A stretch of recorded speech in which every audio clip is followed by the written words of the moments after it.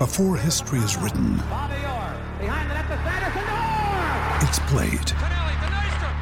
Before it's frozen in time, it's fought one shift at a time. Before it's etched in silver, it's carved in ice. What happens next will last forever. The Stanley Cup Final on ABC and ESPN Plus begins Saturday.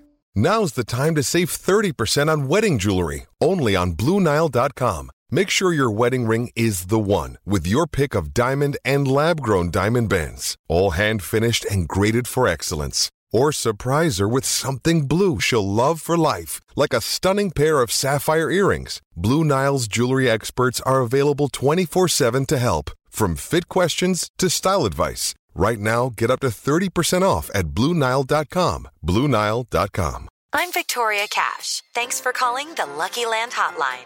If you feel like you do the same thing every day, press 1.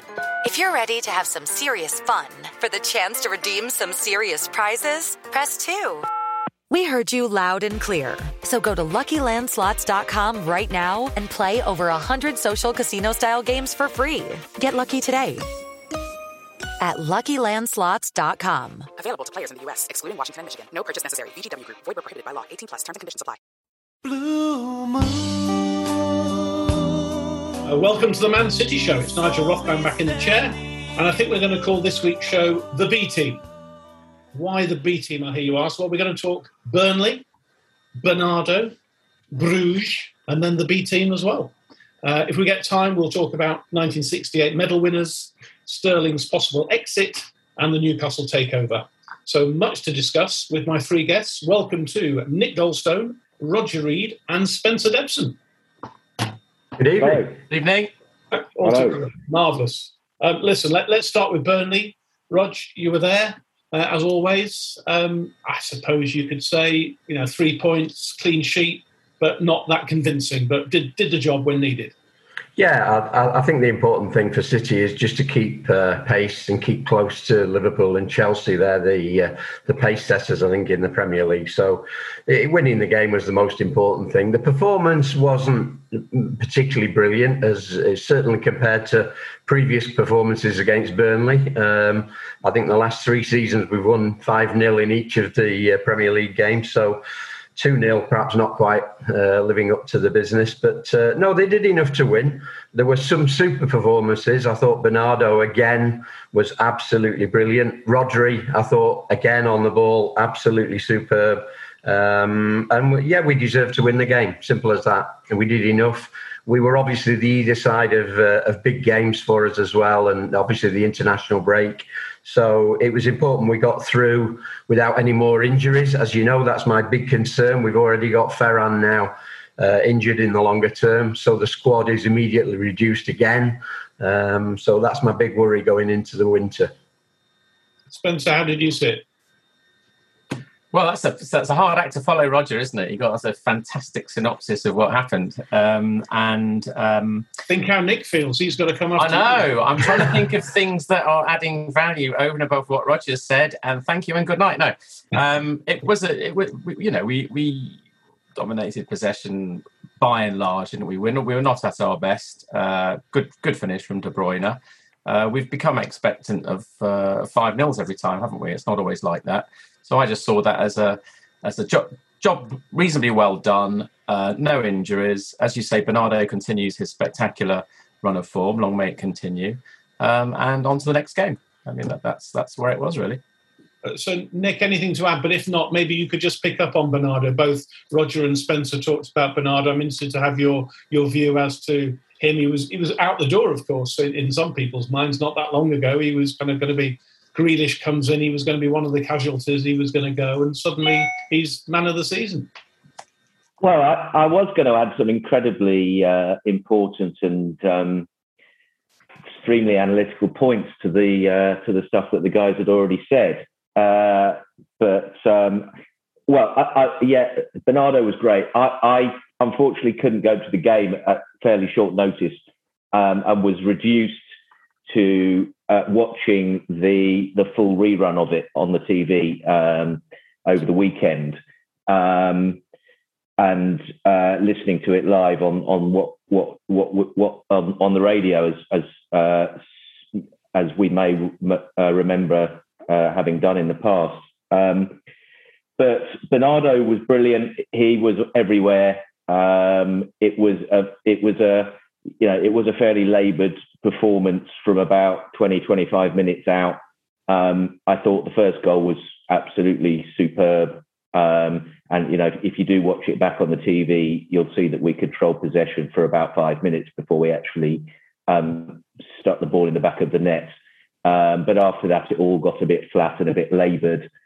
We ended up with Kevin De Bruyne scoring one of those goals where he smashes it so hard into the net and looks so angry afterwards that you just know that he was so peed off with the number of chances that we'd spurned and the number of opportunities that we gave Burnley to get back into it, that he just felt that he had to score the second goal himself and for it to be done with. I think that's about all there is to say about that game. I mean, Roger, it could have been one of those games that we've seen many, many times where people could have said, this is why City need a striker. It's a major problem for them. There were times where Burnley had the chances when it was only 1-0. That one of those could have gone in and we didn't take the chances. And it's that argument that still that we need that 30-goal-a-season striker. It's still there, isn't it? I mean, it's fine goals coming from all over the park, but I just feel in my bones that we're not going to win as many competitions as we would like without that striker in place. We do need that, don't we? Yeah, and can I just say thanks to Spencer and Nick for the kind comments, by the way, about the review of the game. I forgot to say that we obviously ended up with 71% possession, and I think around about double the number of shots on goal that Burnley had. So, yeah, the concern is we only scored 2. I think Nick was more or less implying that scoring only 2 from 15 shots on goal is not a good return, truthfully. So, and certainly not at the highest level. If we're going to win the Champions League, we've already experienced, the clinical finishing of PSG. We need to match that finishing really to have any chance of winning certainly the bigger pot this year. And Spencer, Nick had a go at Bernardo. He only mentioned him in passing. We spent more time listening to how he watched the game and didn't go, which was fascinating for everybody listening, I'm sure. But your thoughts on Bernardo? Oh, I listened to the radio and I had the visual of Bernardo. It's interesting psychology, isn't it? Because he was, by all accounts, ready to go. He wants to be with his family. There wasn't a bid that came in. And I suppose you can go one of two ways with something like that. You can sort of switch off or say, OK, I'm staying and I need to now fight for my place, because obviously Grealish was in. We are overloaded really with midfielders. We do lack the centre forward, as the guys have said, and no doubt that will rear its head again in the next transfer windows. But he has been absolutely fantastic. I mean, he's really been back to his form of 18-19 when we had the 98-point season. You always remember these fantastic games against, in Liverpool against that season, where he literally ran 12 or 13 kilometres that game and ran ragged, the talent and the application. And he's really come back. And I mean, he's made a huge difference. I mean, he's undroppable, isn't he? And that creates, midfield selection headache, really. But it's a pleasure and an unexpected pleasure. And in a way, it's a sort of, it's an additional resource that we didn't think we'd have this season. And, we'll be there or thereabouts this season. We all know that.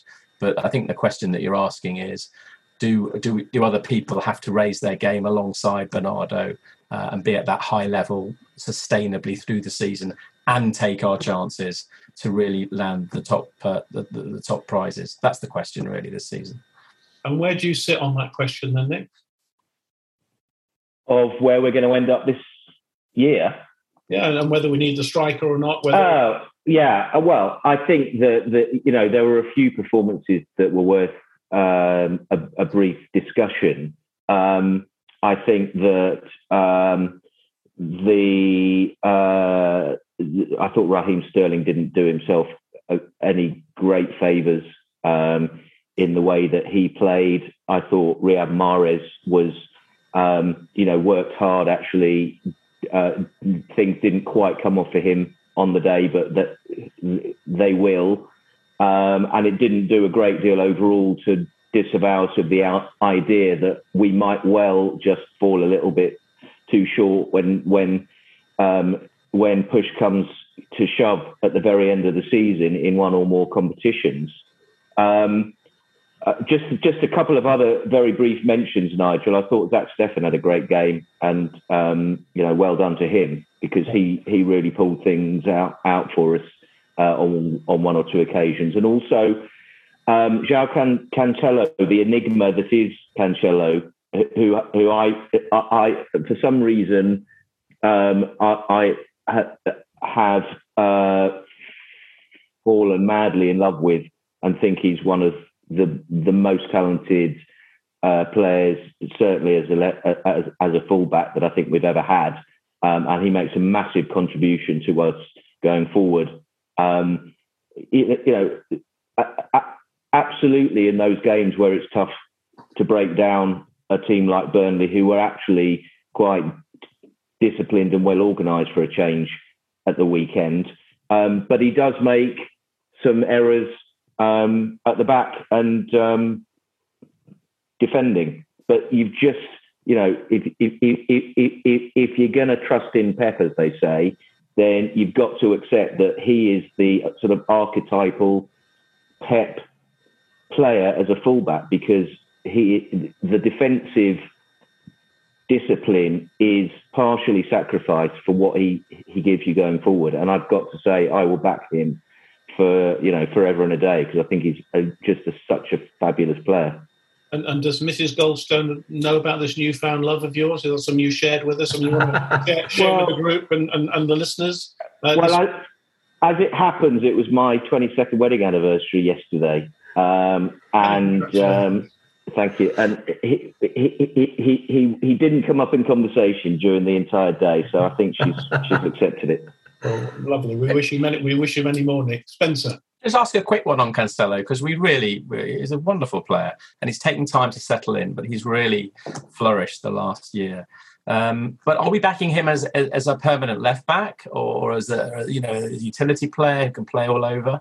How are we sort of seeing him? Rog, Spencer's now clearly out. All I do is take the piss out of Nick, and Spencer asked the serious question. So maybe I don't know myself the answer. That's why. I think it's a great question to ask, Spencer, to be fair. I think I used to work with a wonderful guy called Ken Barnes, who was chief scout at City in the 70s and 80s. And Ken Barnes always used to say to me that if you can play football, it doesn't matter what position you play. If you can play football, you can play in any position. And Cancelo is the absolute epitome for me of that player. He's a bit like, do you remember, Nigel, in the 60s, we had Dave Connor, Mr. Versatility, who could play everywhere. Your favourite player at the time, I think. Well, Cancelo for me is just, Spencer's right, he's so talented. He's up there in the top 50 footballers in the world at the moment for me, and probably the top 20. And I think he's absolutely on fire. Coming back to Raheem Sterling, you probably know that they played him more or less as the deep line centre forward in the first half, and they changed it second half. And that was partly because it wasn't working out for him. I don't know. I've got a theory about Raheem, and I think it is, honestly, that since Sergio went, he's missed him more than anybody. And his decline in form, you can almost date back to when Sergio got injured last year, and obviously he's been missing completely this year. He doesn't just seem to have the same joie de vivre without Sergio. I don't know why. I can't put my finger on it. But his performances just aren't quite as solid as they were with Sergio. And I'm interested to just while we're talking about Sterling, just get each of your views about his comments and how Pep responded. I suppose in simple terms, he's been allegedly said that he wants more game time and will be happy to leave City, and Pep's kind of said, well, anybody's happy to leave City if they're not happy here, I think is my very simple summary of the situation. Nick, that's fair enough, isn't it, would you say, or do you have a different view?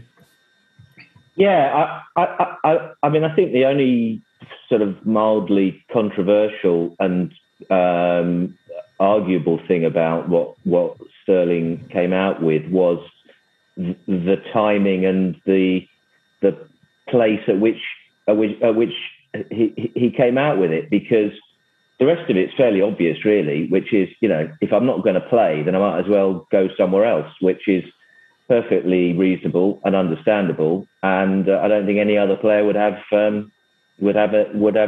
any other response. Spencer? You do wonder, don't you? Remember when he left Liverpool for City, there was a lot of talk in the press about his agent's role, wasn't there? There was a fair bit of acrimony.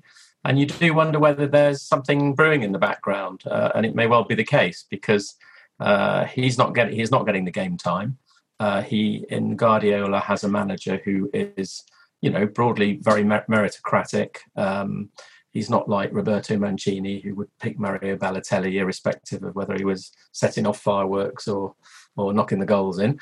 And he has fallen down the pecking order somewhat. I mean, and he did finish bottom of the Times rankings in the Burnley game, doesn't he? And that that the stats don't lie, really. He's off form. So, he's 26 years old, starting to make noises about leaving. I suspect in terms of transfer value, we're probably not far off the peak of what we might realise for him. We have to have isn't financial fair play still in the mix somewhere? So I do think that it could be the moment for him to move on. And I think that whereas 18 months ago that would have been we would have seen that as cataclysmic, it's far from that now. And I think that overall, if a good offer comes in and he leaves, we can handle that and move forward. Rog, with injuries that you mentioned before and Sterling potentially going as well, do you think he could go in January? Do you think that's a possibility, or do you think we'll keep hold of him till the end of and it goes in the summer?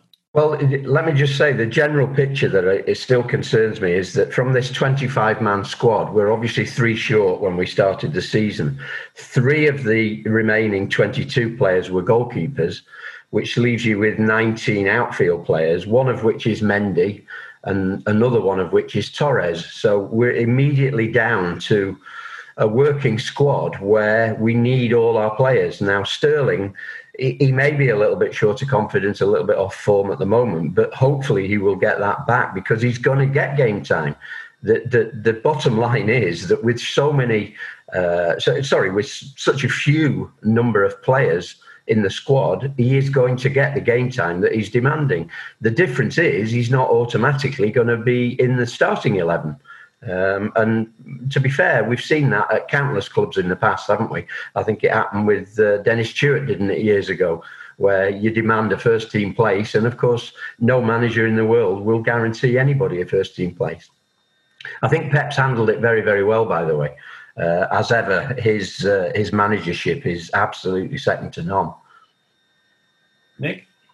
Look, Pep has the great luxury of being one of the very, very few managers in the world game who can basically do exactly as he wants. And there aren't very many who, with Raheem Sterling in their squad, would be able to effectively be of a mindset whereby, Raheem, you can do what you like. I don't really care. I'll support you if you stay, but if you want to go, then you can go. And I'll play you when I like, and if you like it, then that's great. And if you don't, then that's also great. So that's one aspect to it.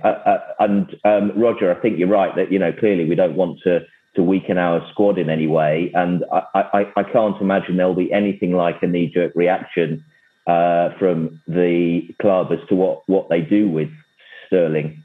One of the interesting aspects of what he said, I thought really interesting, was that he'd be interested in going abroad, which opens things up an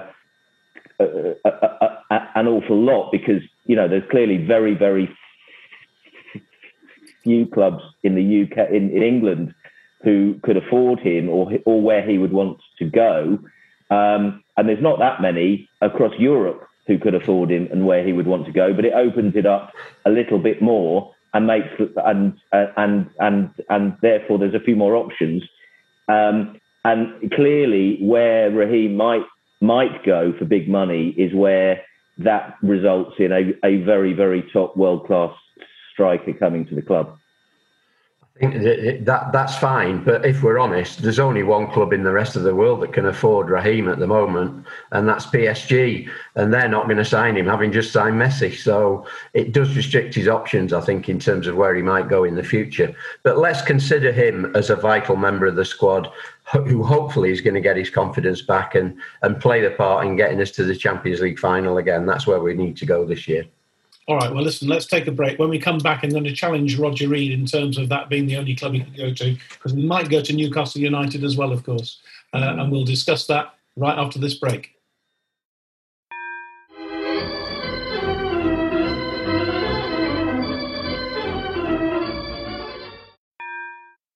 Welcome back. What I want to talk about next is 1968. And I know there's only one person, as well as myself, on the show this week who remembers winning the league in 1968 and that amazing team that we had in the late 60s and early 70s under Mercer and Allison. And that's my good friend Roger Reid. Roger, how did you feel being at the ground where you saw those four players, Paul Hintz, Harry Dowd, Stan Horn and Bobby Kennedy, or not them, their family representatives in some cases, at last getting those medals that they so richly deserved? That was quite an emotional... Oh, it was.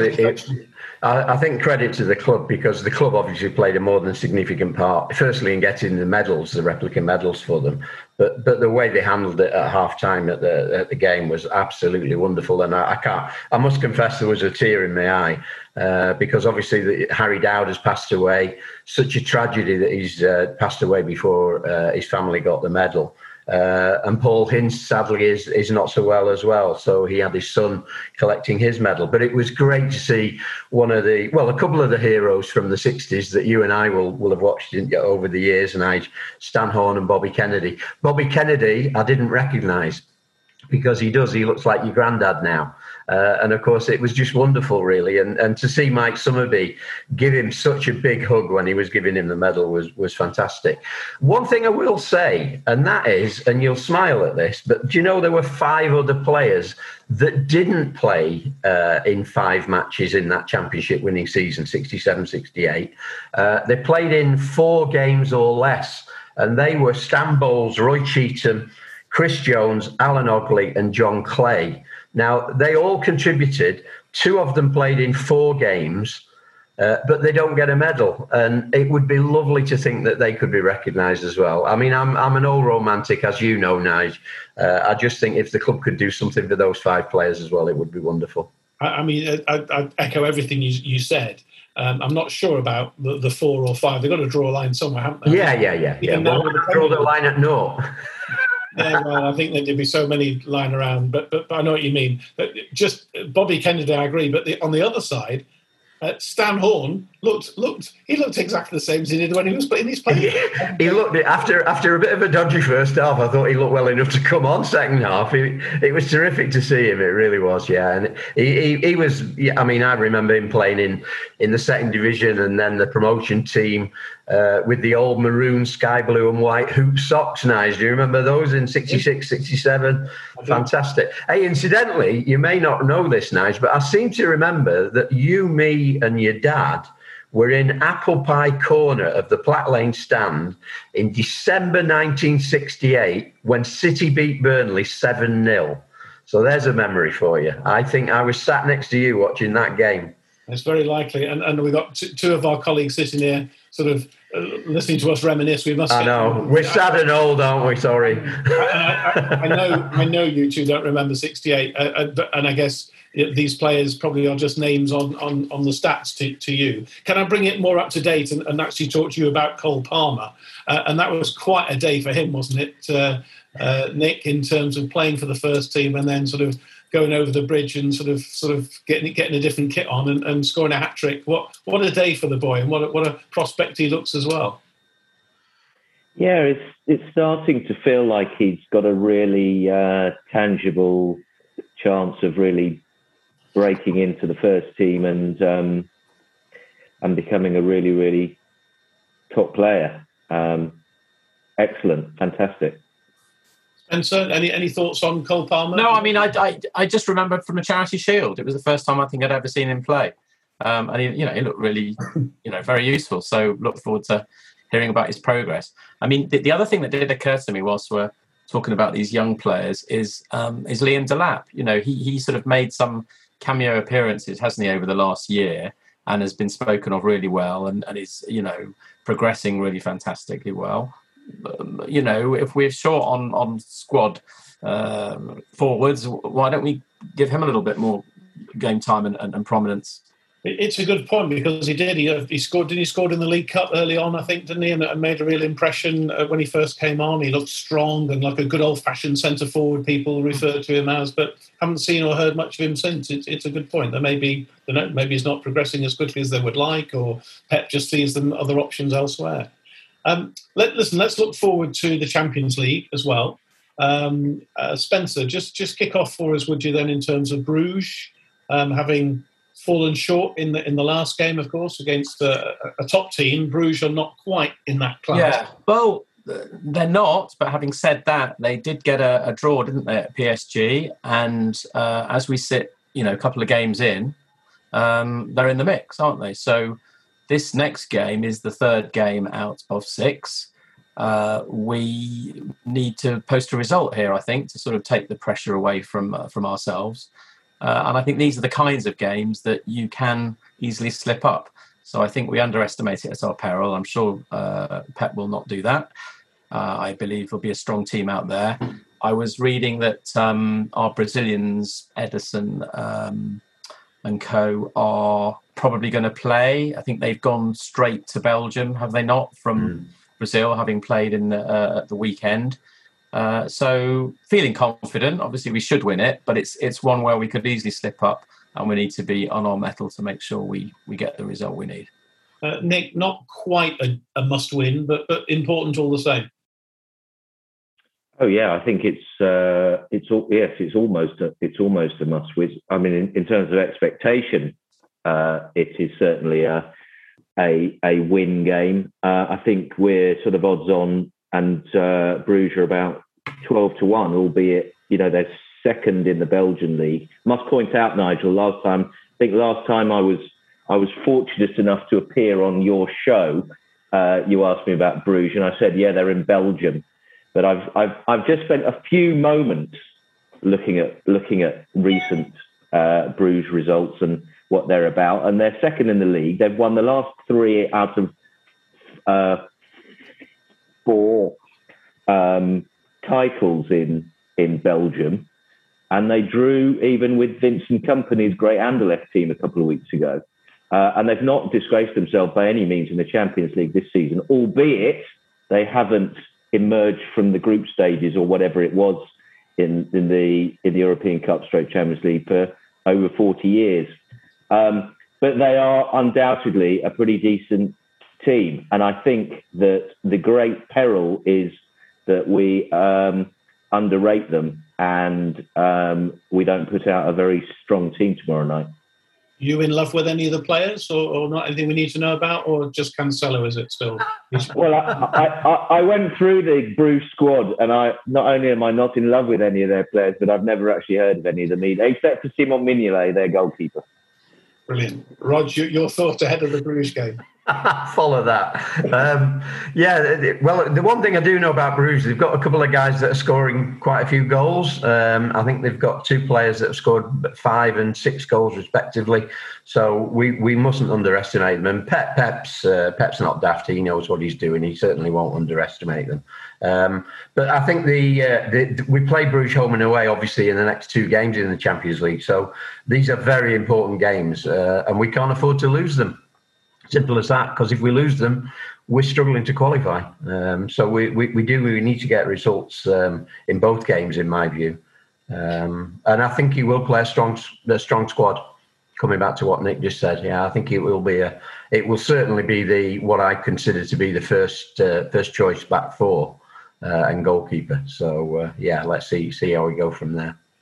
Before we get on to the final B of the show, which is, of course, the Brighton fixture as well, which is the next Premier League fixture at the weekend, I'm keen just to get your view on the Newcastle takeover.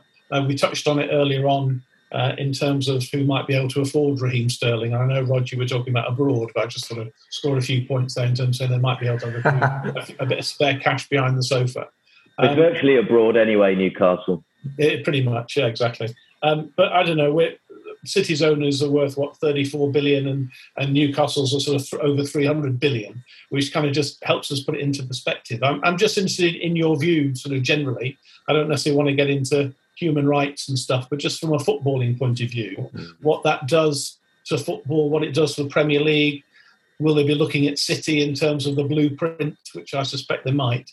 Rog, your thoughts on the whole sort of Newcastle takeover and what it means for football? I think it's fantastic. Honestly, I think it's fantastic. Ignoring the human rights debates and those discussions which are going to go on, and they're also going to go on in relation to Qatar as well for the World Cup next year. Ignoring those discussions, I think it's fantastic, because what worries me in the Premier League at the moment is that we have got 3 clubs who are top of the league: Chelsea, Liverpool, and City. And there's light years, as you saw in the Watford-Liverpool game on Saturday. It's just a massive chasm between the clubs at the bottom of the Premier League and the clubs at the top. And those 3 clubs are so far and away better. Bringing an investment of money to bring Newcastle into potential to be another competitor for those top 3 would be fantastic for the game. Yeah, I think City fans are sensible. They're the only people that I know that have reacted positively to the Newcastle takeover. All the other clubs see it as a threat. No, let's greet it with open arms. It's great for the game, surely. Agreed, Nick? Would you agree with what Roger said? 100%. I think it's absolutely brilliant. For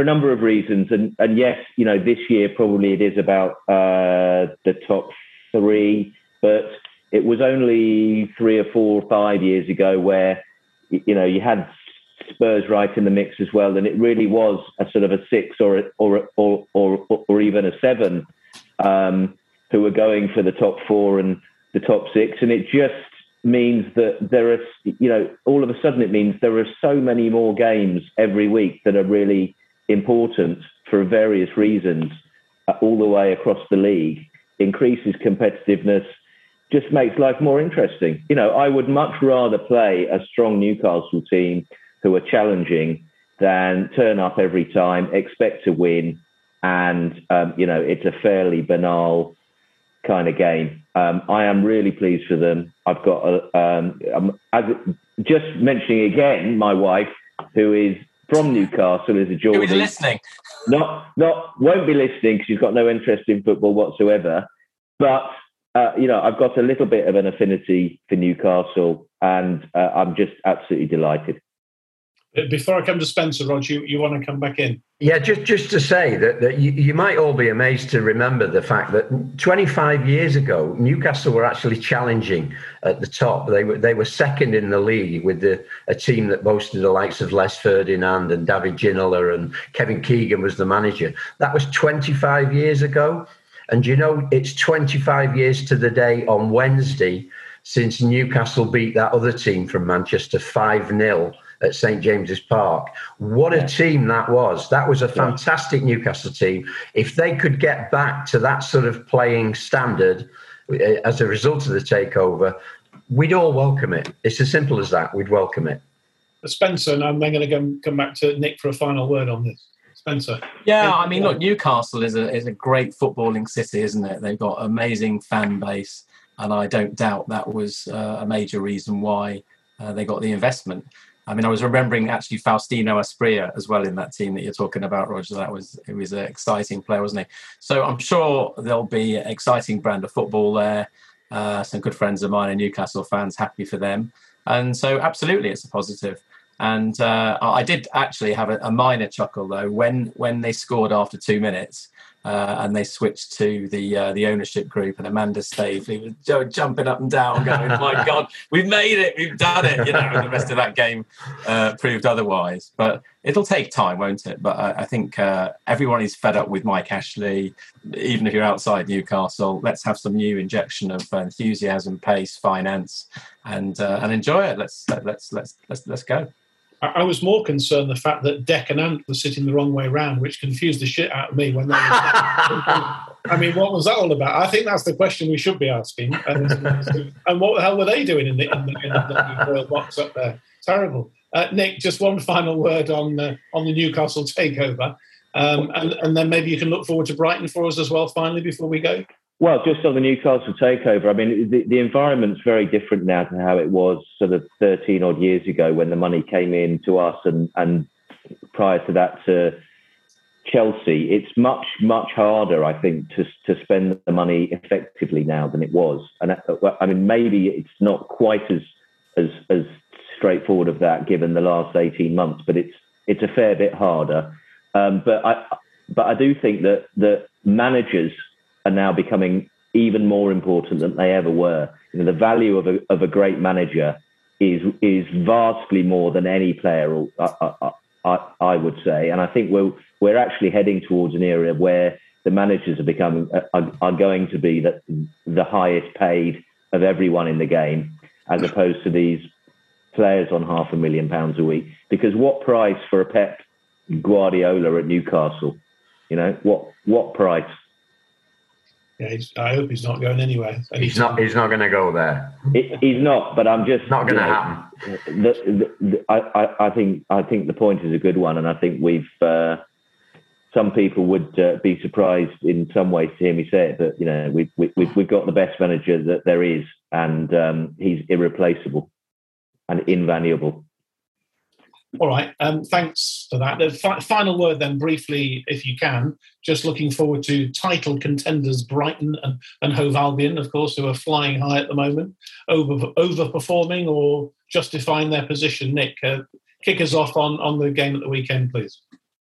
Well, it's another one where we don't want to underestimate them. They're doing really well so far this year. And clearly, we're going to come off the back of a midweek Champions League game. It's all that mix that makes you think that's where we're going to slip up potentially. We've got to rely on the embarrassment of riches that we are told we have in our squad. I've got a long list of players that didn't play at the weekend, who could easily have played. You know, a lot of them will on Tuesday night, and. Again, it's just going to be about converting chances. It's as simple as that.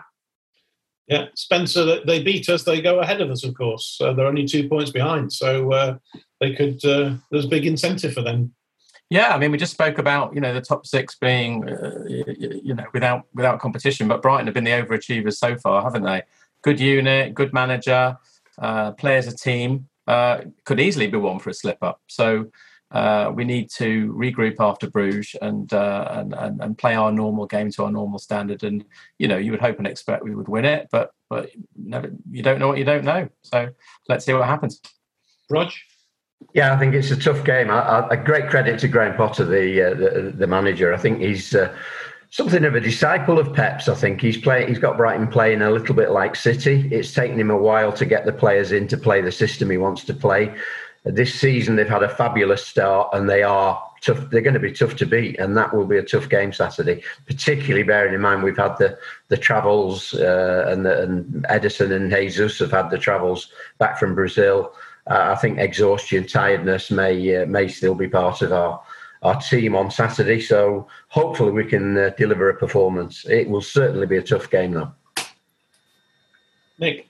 Yeah, I was just going to say, because I'm just glancing at their recent results, and the last three they've had 0-0 against Norwich, a 0-0 against Arsenal, and a 1-1 against Crystal Palace.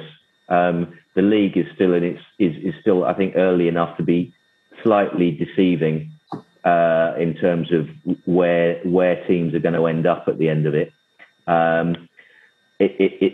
Clearly it doesn't take away from the fact that we certainly don't want to underestimate them, but it's a team that when after the Lord Mayor's week of Liverpool, PSG, and Chelsea, we've got a fairly decent run of games, of which this is one, and we really need to look at just knocking these over week by week over the coming weeks now, and really getting into the season.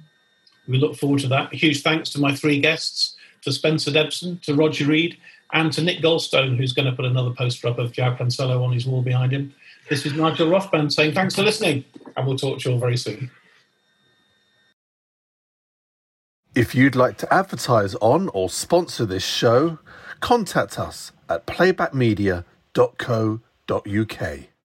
Sports Social Podcast Network.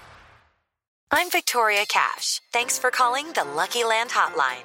If you feel like you do the same thing every day, press 1. If you're ready to have some serious fun for the chance to redeem some serious prizes, press 2. We heard you loud and clear. So go to LuckyLandSlots.com right now and play over 100 social casino-style games for free. Get lucky today at LuckyLandSlots.com. Available to players in the U.S., excluding Washington and Michigan. No purchase necessary. VGW Group. Void where prohibited by law. 18+. Terms and conditions apply.